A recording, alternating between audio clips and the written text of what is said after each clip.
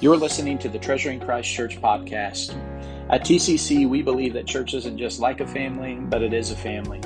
We hope you're encouraged by listening to God's Word today, but we would love to see you on Sundays at 10:30. For more information, check us out online at tccannarbor.com. With me. It's a good day to celebrate and rejoice in what God is doing. We're going to be in the passage you just heard in the Gospel of Mark, chapter 1. You want to turn your Bible there, you can. In fact, I think it's fitting, this passage today, that we go through it as we celebrate baptism, which is a public profession of one's faith in Christ, and making public and displaying symbolically what happens when a person trusts in Christ, that they are buried with Christ in the likeness of his death and raised to walk in newness of life. We have a Savior who died for our sins and who rose from the dead, and when we trust in him, our life is defined by what he has done for us. And in baptism, we publicly profess that. And in many ways, as we look at our passage today, baptism is perhaps one of the most fitting conclusions to our message, as we see Jesus' basic call to discipleship, to follow him and to become fishers of men. Fishers of men and women. Our passage today records Jesus' calling of his first disciples, and their calling is really our calling as well today as individual followers of Christ, as well as the church. It really defines our mission as God's people to follow Jesus and help others do the same. In many ways, I couldn't help but think of some of the movies that start off with, maybe there's this individual person or a group of people who get this mission, and then there's this time of training that goes on throughout the movie. I thought of like Karate Kid and all the training that goes in, as they kind of prepare, or the Three Ninjas movie, if you remember that one, as they kind of prepare, or even some of the animated movies like Kung Fu Panda, as there's this group that is training and preparing for this epic battle that's to come, or like every underdog sports movie, that there's this individual or a team that has to go through this training, and they're terrible, but as they're training, they're getting better, and there's like this 15-minute sequence of their training and all that takes place, and it all comes to this climax with their competition, and they're winning the championship or competing in the fight or whatever it may be. It kind of feels that way when Jesus begins to call his first disciples. And he gathers this group of people, and in many ways, they're not the group of people that you would think that you would want on your team for this worldwide mission that he is about to embark on. And yet we see that God's plans aren't our plans, that God's ways aren't our ways, and that he does all of this in such a way that it is abundantly clear that it is not the ingenuity and the creativity and the skill of man that is responsible for the mission of God, but it is the grace of God, the provision of God, and all glory goes to God as we think about the nature of discipleship and the mission that God has called us to. And so that really kind of sets the scene for what we see in Mark 1, 16 through 20. But I want to remind you of the purpose of Mark, kind of the three main purposes that we kind of discussed a few weeks ago. The first is the pastoral purpose of the Gospel of Mark. Mark writes most likely to a mixed audience, Jew and Gentile, probably to the believers in Rome, were maybe the first Christians to receive this gospel account, but it was intended to be widely distributed. But in it, we can see a very pastoral purpose, namely to teach about the nature of discipleship. Mark gives us time and time again lessons about discipleship from Jesus, about what it means to follow Jesus. And Jesus gives us this basic invitation to follow him. It's the most repeated invitation that we see throughout the Gospel of Mark and throughout the other four Gospels as well. We also see that there's kind of a missionary training purpose, if you will, to explain how Jesus prepared his followers to take on his mission and then to pass that on to others. There's this sense of training and equipping that's taken place as we read through the Gospels. We get this glimpse as to what Jesus is doing with this small group of believers that is an implication of what's to happen throughout our lives as we follow Christ. And then we see this apologetic purpose that's to demonstrate to those who don't believe that Jesus is the Son of God who died and rose from the dead.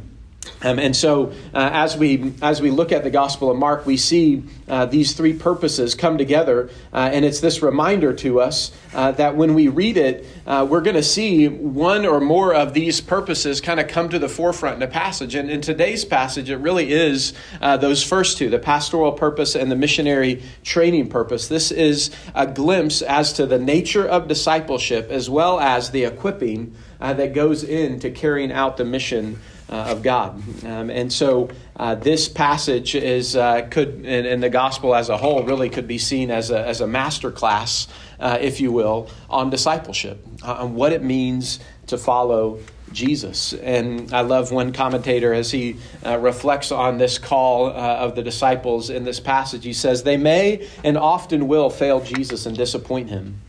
But their role is crucial to the achievement of his mission, for it is through this flawed and vulnerable group of people that God's kingship will come to be known in the world." He says it's tracing the development of Jesus' disciples, both their successes and more frequently their failures. I don't know if anyone can relate to that Mark will show us the basis for our own discipleship. I often try to point out things that I think help us as believers to have greater confidence and trust in God's word.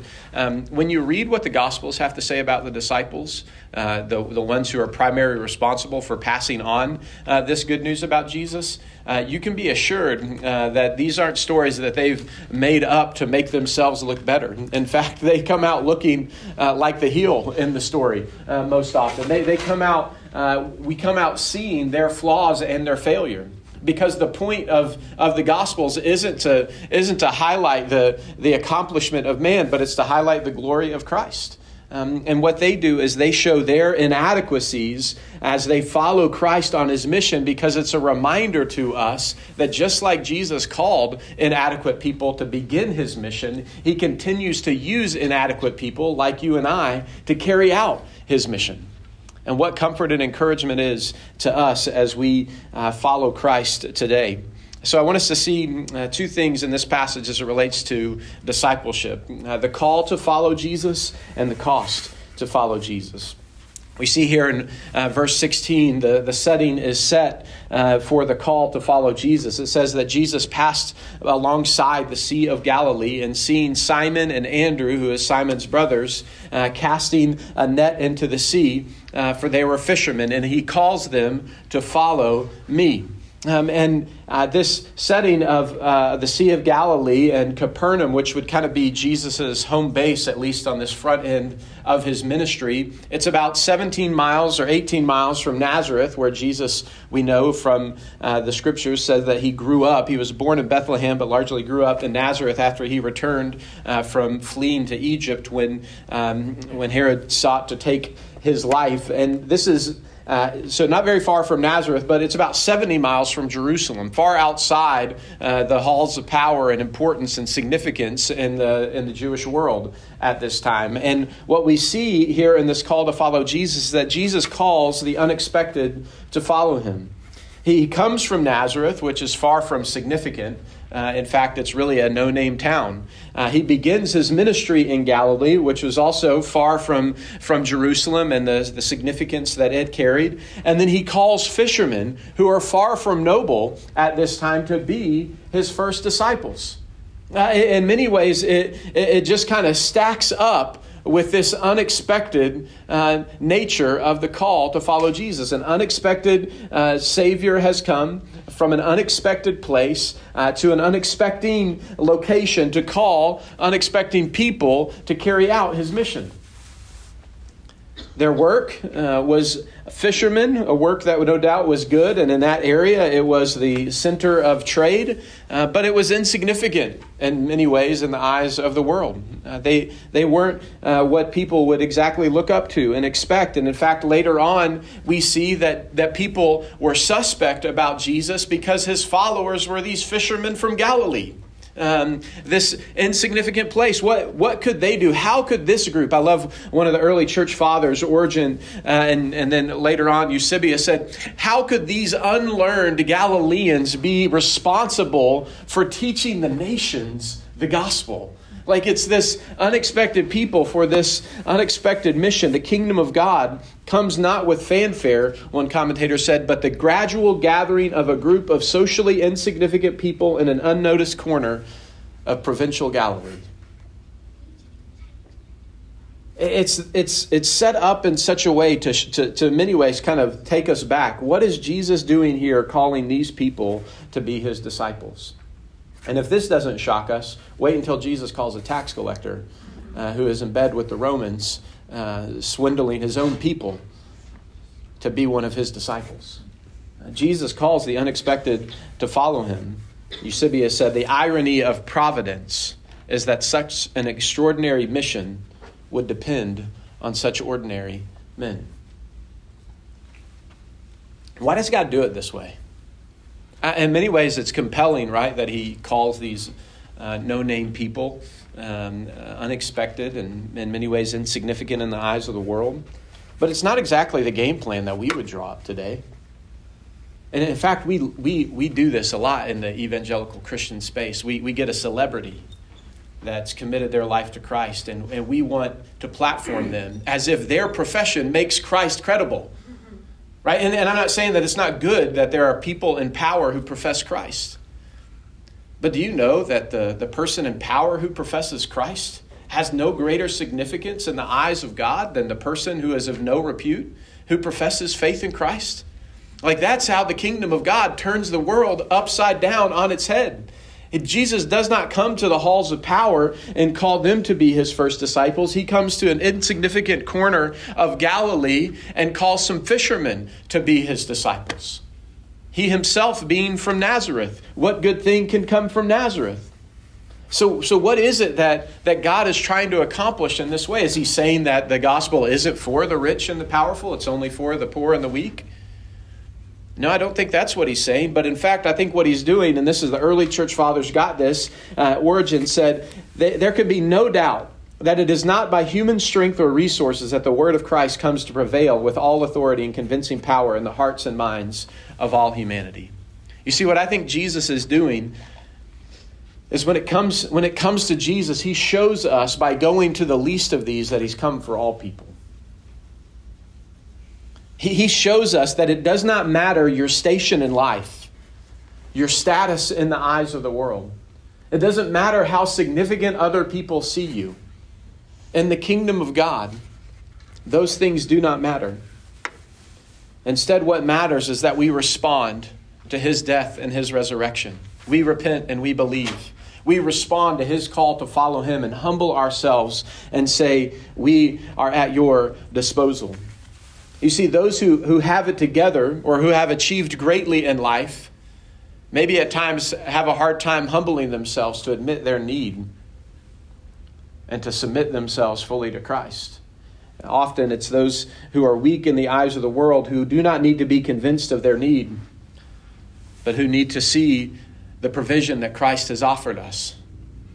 You see, time and time again, as Jesus calls the unexpected, he doesn't tell them that their status as insignificant and poor is what makes them valuable in the eyes of God. It's always our response to God that makes the difference as to what our relationship with Jesus is. So being poor or being rich or being a failure or being a success, that has no standing as to whether you can come to Christ. There may be obstacles or barriers that are unique to each position, but what's most fundamental is that you respond to Jesus. He's come for all. But in coming to the least of these and coming to these insignificant fishermen and calling them to be his disciples, he's showing us that the kingdom is for everyone. The way of the kingdom is not by showing Jesus your credentials and saying, look, let me in. Put me in the game. I'm ready to compete. I'm ready to partake in your mission. The kingdom of God works when we recognize that our credentials mean nothing. And in fact, we hand them over to God, recognizing them to be insufficient in his eyes to make us acceptable before him. And instead of showing him our credentials, instead we come to him and we receive his completed work. We receive what he offers to us, and we confess him and trust in him as our Savior and King. He calls the unexpected to follow him. And that's good news for you and I, because we're exactly the kind of people that God wants to use. Rich or poor, significant or insignificant, no matter where we've come from, God desires, when we respond to him in repentance and faith and in humility and trust, to use us for his sake. But we also see, as he calls these unexpected people to follow him, he's doing something unique, and it's showing us his authority. Jesus has authority to call us to follow him. And in fact, starting after this passage, verse 21 through the remainder of chapter 1 into chapter 2, the authority of Jesus is going to come to the forefront of the passages that we look at. And at this time, there were rabbis that often would gather a group of disciples to learn from them and to follow them. But in those scenarios, the standard pattern of the time is for those who desired to learn from the rabbi, they would come to the rabbi and request to be their disciple. There was something perhaps about the rabbi that would draw people to them to come and request to learn under them, to apprentice under them, to study the Torah from them. But here Jesus isn't a rabbi. He isn't merely a rabbi, one who goes about teaching, though we know he does. But instead we see there's something unique about Jesus. It's Jesus who takes the initiative to call people to follow him. He's not the rabbi waiting for those who would desire to follow him to come to him, but he goes to them and says, "Follow me." Jesus has the authority to do that. As you notice in the call, it's not a request. It's not a go home and, talk it over with your spouse and get back to me and see if you'd like to follow me. It's a command. And in the following verses, we see Jesus' authority come under fire. And we know that what is taking place here is Jesus demonstrating his authority to call people to follow him. I try to think about what this would look like today, right? Like if we were to gather a group of people to do something significant with us. And obviously, depending on your personality, maybe you're the type A person who just kind of gives it as it is, and you call people to do something no matter what it costs, and you worry about it later. Or maybe you're the kind of person that couches everything, But I just think about what it would look like to gather people for this kind of work that Jesus was calling them to do. I mean, it would be like us going to a group of people. We probably shoot them a text, or maybe this is so important that we would actually call them, and then we would say, hey, doing this thing, world domination, taking the gospel to the nations. It's a big deal. I was wondering if possibly maybe you would think and pray and consider about going with me. I don't exactly know where we'll go. I don't know exactly how long it'll take. I don't know exactly what it'll look like, but I was wondering if you would think about possibly doing this with me. And, take some time, no rush, get back to me. Maybe we can work it out if you have any questions, but I would love for you to maybe sort of think about doing this with me. We would couch it in all these different ways, kind of recognizing the enormity of the task in order to prepare the person to receive it. Jesus walks up and says, "Follow me." I mean, put yourself in the disciples' shoes. On the other hand, think about being, getting off work and being in your driveway, and some dude comes up to you and it's like, "Hey, follow me," right? You're like, I don't know about that. Pretty sure my family told me. That's what happens when you're tall and your stand doesn't cooperate. I told you I get excited on baptism Sundays. Speaking of unexpected, right? So somebody comes up to you, and says, "Follow me." I mean, all of us would be like, number one, who are you? And depending on how nice they looked, we probably would run, right? Into the house, and like, hey, police officer, some strange dude is outside inviting me to follow him. I don't know where, I don't know what to, but odds are we're all taking a really hard pass on the invitation to follow the unknown dude, calling you to follow him. But not with Jesus. The gospel accounts tell us elsewhere that most likely Jesus has already had some interaction with Andrew, who most likely was a disciple of John, who was the brother of Peter, and Jesus had stayed at Peter's house, at Peter's mother's house at the very least, that we see in the other Gospels. So it's likely that Jesus had perhaps had some kind of relationship here. But what is abundantly clear, Mark doesn't tell us any of that. Mark is seeking to kind of show the urgency of the call and the authority of Jesus in calling us to follow him. Because he just states it matter-of-factly. As he was going by the Sea of Galilee, he sees them doing their work and he says, "Follow me." And it says they immediately leave their nets and follow him. It's clear as we think about Jesus' call to follow him that he's not like anyone else. He's not just another rabbi. He's not just another teacher. There's something different about him, and Mark has already told us what that is. He's the promised Messiah. He's the Son of God. He has all authority in heaven and on earth, as we see in Matthew 28, 18 through 20. And when he speaks, we listen. He doesn't just receive requests from would-be disciples to follow him. He goes to those whom he wills and calls them to follow him. Now, as I was thinking about this, I was reminded and heard this statement in this way that I think brings clarity to what we see here in this passage, and it's that Jesus' authority flows from his identity.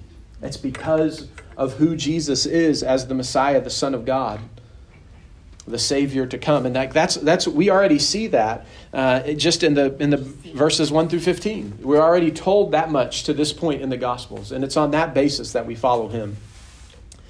I don't know if you have people in your life that, like, when they call you, no matter what you're doing, you just kind of take the call as best as you can. I mean, there may be a situation where you can't at that moment, but you're calling them as soon as you can. Or maybe you hear somebody's voice and it's like whatever needs to be done, you go and you help them. And in my life, my kids and my wife are those people.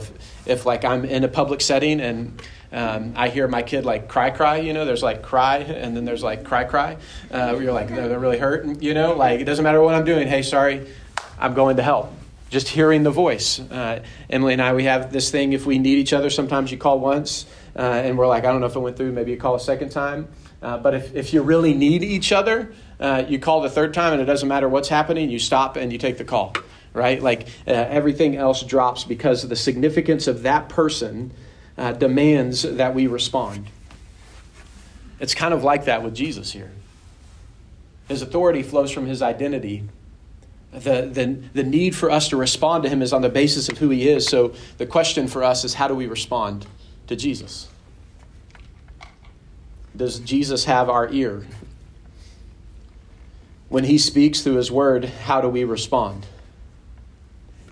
See, Jesus alone has the authority to call us to himself, to call us to turn from our own way and to submit to him. He alone has the authority to turn us inside out and to turn our lives upside down in the pursuit of following him. And so when he speaks, we ought to respond, as we see here in the Gospel of Mark, immediately is the nature of the obedience of the disciples. This is an important question for us to consider, how we respond to the voice of Jesus. And I can't help but think here, as Jesus calls his first disciples, there may be some, even in this room, that God may be calling to vocational ministry in some capacity. Maybe calling to serve him on the mission field. Maybe you've felt God tugging you in some direction, one way or the other. Not sure what it means or what it would look like. But I want to encourage you not to neglect where God might be calling. Not to put off exploring what God might be doing and calling you to do. But I also believe that God may very well be speaking into our lives, often through his word and through community with other believers, to reach out to a friend, to share the gospel with a coworker or a classmate or a roommate.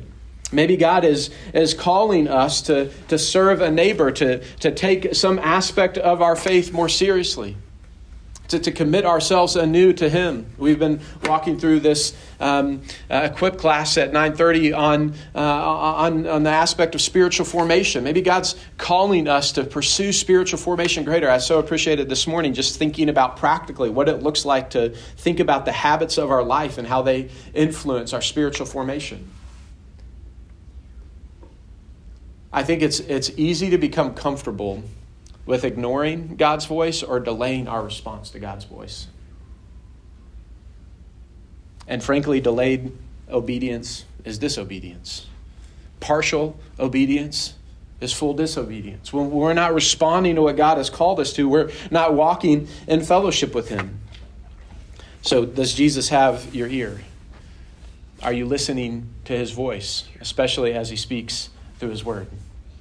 Jesus has the authority to call us to follow him. And then we see the nature of this call as he calls us to follow him and help others do the same. I'm going to repeat something that we said a few weeks ago, and so if you hear me, I'm intentionally doing this, but it overlaps with what we saw in the Great Commission of Matthew 28, 16 through 20. And it's the idea of what is a disciple. Here is the essence of discipleship in Mark 1, 16 through 20. What is a disciple? A disciple, we said, is someone who follows Jesus and helps others do the same. This is why we say a disciple is a disciple maker. It doesn't mean that it's all going to happen all at once, but the journey of our following Christ means that we follow him. That means we love him and we know him, and we desire to help others love and know him along the way. And we see that here in this call. Follow me, and I will make you fishers. I will make you fish for people. I will make you fishers of men, he says. There's this follow me call, and then this fisher of people call. These two things that go together, to know him and to love him, to follow him, and then, as I'd like to say it, to help others do the same. We'll look at that in depth. What does it mean to fish for people? But here we see the essence of discipleship, and what it means to be a disciple is to follow Jesus and help others do the same. Think about these two words, follow me. Literally, follow means come after me. That's the actual language that Jesus gives here. It's the calling of a student to follow a master, an apprentice, if you will, to learn from, to emulate, to obey the teaching of the one you follow. The Gospel of Mark, as I mentioned, is this kind of live action discipleship training course, if you will, showing us what it means to be Jesus' disciples. We go where he goes. We do what he does. We do what he does. Like I said, you could take me out of Arkansas, but you can't always take the Arkansas out of me. We listen to his teaching. We serve him. We serve with him. In many ways, simply to follow Jesus means to enjoy being with Jesus. It's the call of being with him, of listening to him, of following him, and emulating him, walking in obedience to him. That's the call to follow. And then think about who we follow. Follow me, Jesus says.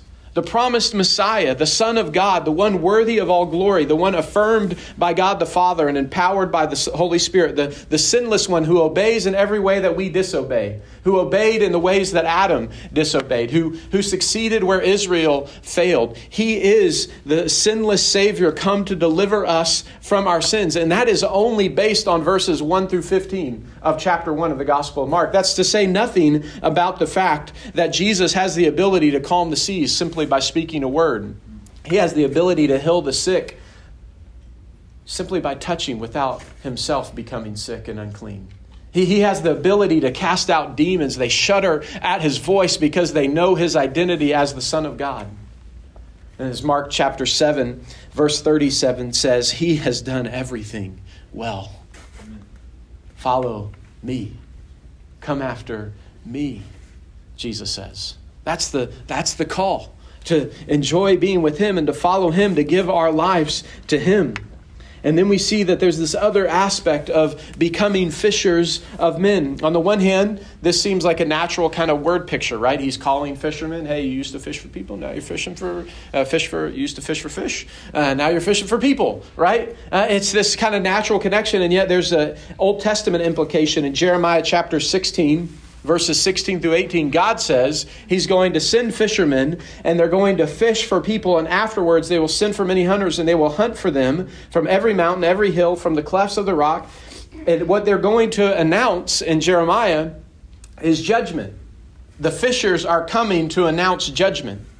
They're catching the people to tell them of judgment. He says in verse 18, I will doubly repay their iniquity and their sin, because they have polluted my land. They have filled my inheritance with carcasses of their detestable idols, with their abominations. Not a very pleasant sight.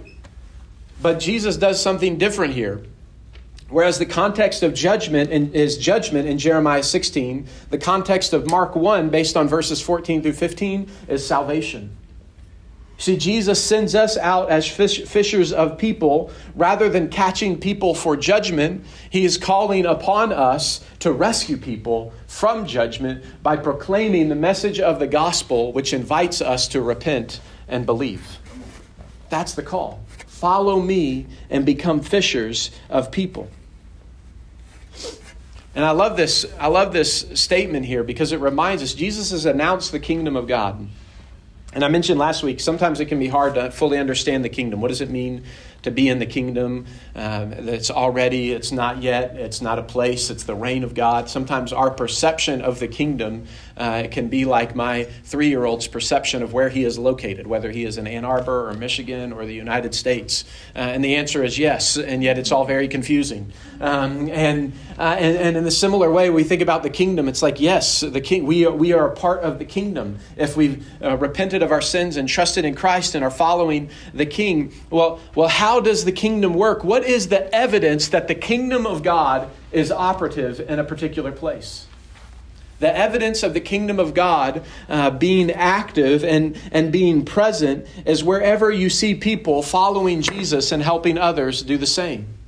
The evidence of the kingdom of God is wherever you see discipleship taking place, wherever you see disciple making taking place. Because there, in that sense, as people follow Jesus, as they give themselves in submission and worship to the crucified and risen Jesus, there you see a foretaste of what's to come for all eternity.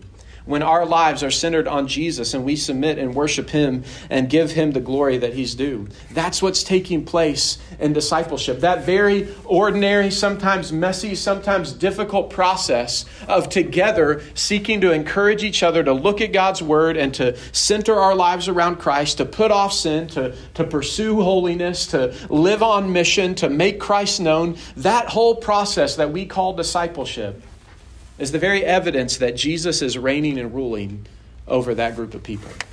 It's the evidence that Jesus is ruling and reigning over the saints gathered at Treasuring Christ Church, or the saints gathered at another church. The evidence of the reign of Christ across this world is where we see people following Jesus and helping others do the same. And I love the idea that following implies a process, that it isn't just like, it isn't just merely about a certain belief. In fact, there's not this hard distinction between believing and following. Jesus can just as easily say, repent and believe in the gospel, and then he can turn around and say, and follow me. To believe isn't just an intellectual acceptance of something, as we've heard in our testimonies today, but it's a surrendering of our lives to follow after Christ. And that's the call, and that implies a process. It's not like that happens overnight. But the most basic invitation that Jesus gives is this, to follow me. And I think it's because it demonstrates that in order to claim the name of Christ, what we are doing is we're not just like saying, like, yeah, I believe, like you check in somewhere online, like I checked in, like Christian. It's this idea of our whole life being about following after him, of being patterned after him. And then beyond that, we see that this call to help others do the same is also something that God must accomplish in us. Do you notice this simple word in verse 17? He says, follow me, and Jesus told them, and here's the word, I will make.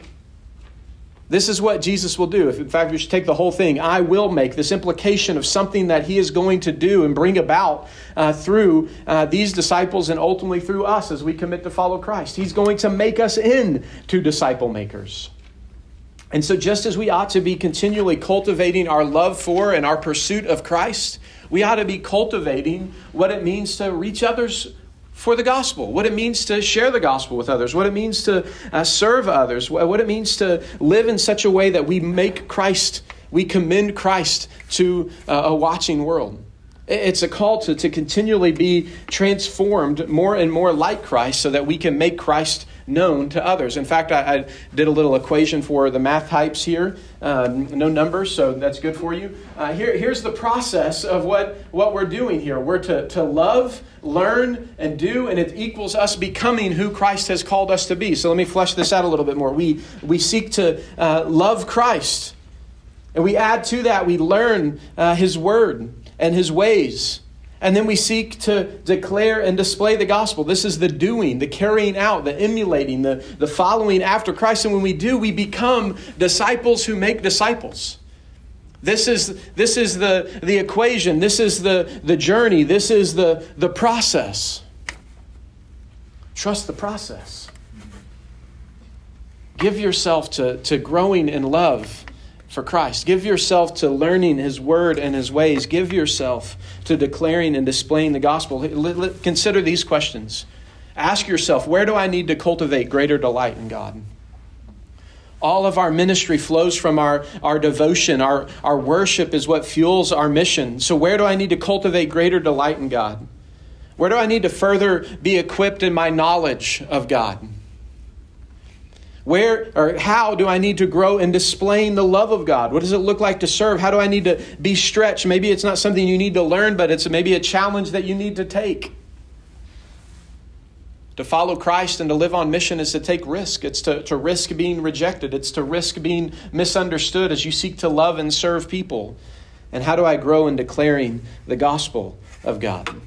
See, these are questions that we should evaluate ourselves with, to understand how are we doing and being a disciple and carrying out the call to follow Jesus and help others do the same.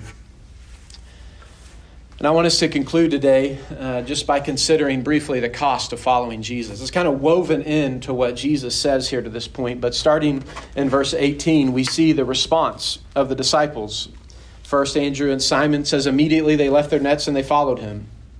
Then he goes on and he sees James and John, and they're in their boat with their father, and they're tending to their nets. And he calls them, and it says immediately as he called them, they left their father Zebedee in the boat with the hired men and followed him. See, they leave behind their work, which is their livelihood. They leave behind their family, which is in large measure their security and their belonging and their comfort. They leave behind all these things in the pursuit of Christ. We know from elsewhere that those disciples who are married, they didn't give up their wives. They continued to be married. They had families, but we know that following Jesus would mean significant time away from them. It would be costly. They leave behind the known, predictable pattern of their life for the unknown, unpredictable pattern of following Christ. It still happens today when a person professes faith in Christ, and perhaps it's family members or perhaps it's friends, and they say, "What are you doing? Like, you're following Jesus? That's insane. The way you pattern your life, you go to church on Sundays. I mean, there's so many good things you can do on Sunday morning. Have you seen the brunch at Savas? It's incredible. Like, what about all these other things you can do?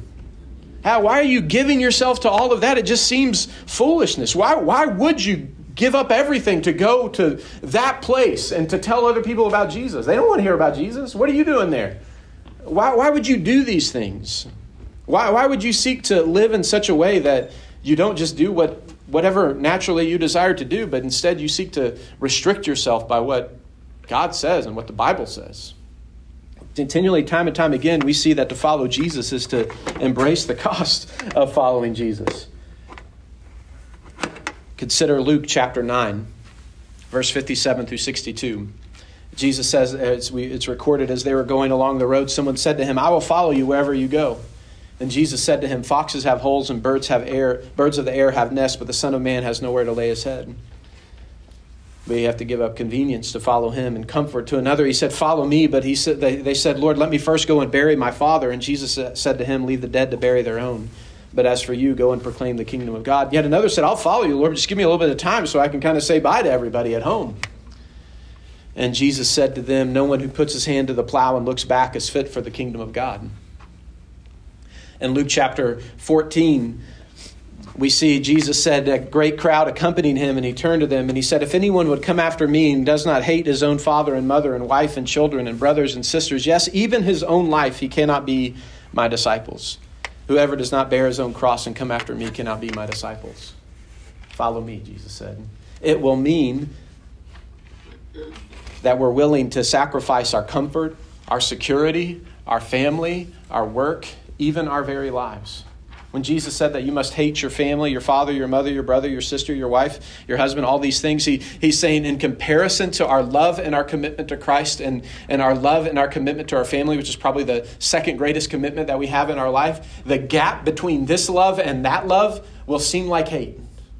Because we will say that whatever you call me to, there is no line that I'm willing to mark of my commitment to you. And what do we get in response? In fact, in Mark chapter 10, after Jesus tells the rich young ruler to go and sell everything to come follow me because he knows that's the one thing he's holding on to, the disciples are a little overwhelmed. And they say, hey, Jesus, we gave up everything to follow you. As if to say, like, what about us, Jesus? And Jesus says to them, truly I say to you, there is no one who has left house or brother or sister or mother or father or children or lands for my sake and the gospel who will not receive 100-fold now in this time, houses, brothers, sisters, mothers, children, lands with persecutions. And in the age to come, eternal life. But many who are first will be last and the last first. You see, Jesus says that in Christ and in the family of God, we are rewarded 100-fold whatever we give up in the pursuit of following Christ. And whatever sacrifices we make in this life that make us think, man, we have gone without in our pursuit of Christ. He says, know that in the age to come, there is eternal life. There is joy and satisfaction beyond anything that we've experienced in this life. Though we may be last now, and that day will be first. Though we are servants of all now, on that day we'll gladly be servants of Christ who give him the worship and the glory that he's due. There is a reward for those who are willing to count the cost and follow him. You say, geez, Michael, this is kind of intense. I've got some friends here and my baptism and stuff. It's like, leave everything to follow me. I can't qualify Jesus' words. I know we're not the first disciples. Here's what I think it means for you and I. Does it mean that you have to sacrifice today all of your comfort, all of your security, your family, your career, your status, your life to follow Jesus? Is that what it means today? I think it means yes, that's what it means today. It may not mean that those things are called for from you today, but as a follower of Christ, our comfort, our security, our family, our work, our status, even our life is at the disposal of Christ. It's yours. In fact, David Platt said in his book, Follow Me, when you look at the Gospels in the New Testament, you will not see people who are satisfied to receive forgiveness of their sins and then who go about living as if casual acquaintance with God is sufficient. Instead, what you will find as you consider the Gospels is a radical abandonment for the glory of Christ. What we find when we consider Jesus' call to follow him is that following Jesus cannot be simply an addition to your life. You see, to follow Jesus is to make him your life. It's to make him the center of your life. It's to make him the priority of your life. It's for him to be preeminent in your life. It's for him to be on the throne of your heart and for everything else to be put at his feet. All of my life at your disposal.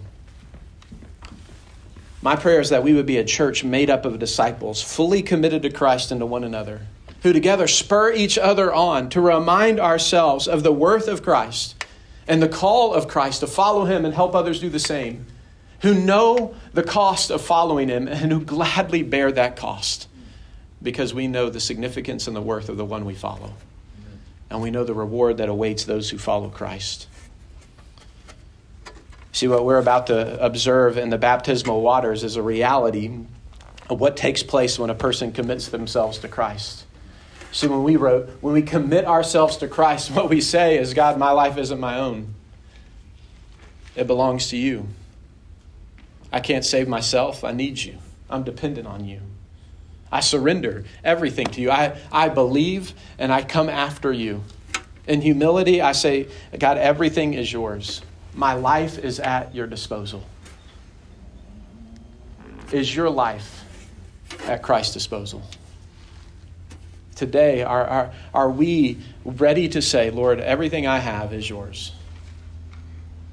You see, I think it's essential that we ask this question, because in setting out to pursue Christ in our culture today, at some point, perhaps sooner rather than later, the commitment to Christ and our life in this world will bring us to the point of saying, is it worth it to follow Christ? Is it worth it to identify with Christ, to commit myself to Him, to obey Him? Or will I be satisfied with casual acquaintance with Him? Perhaps the indictment upon American Christianity is that there are many who desire to have the forgiveness of sins, but who are satisfied with the mere acquaintance with God throughout their life. And when we juxtapose that type of an American Christianity to the call of Jesus, which says, come after me. Anyone who puts their hand to the plow and looks back isn't worthy to follow me. It's a reminder that Jesus calls us to surrender ourselves to Him. And it's a reminder that He's worthy. He's worthy of that type of commitment. When we make ourselves at His disposal, we'll never regret it. So I want to pray. I'm going to ask our band to come and help us respond to Him.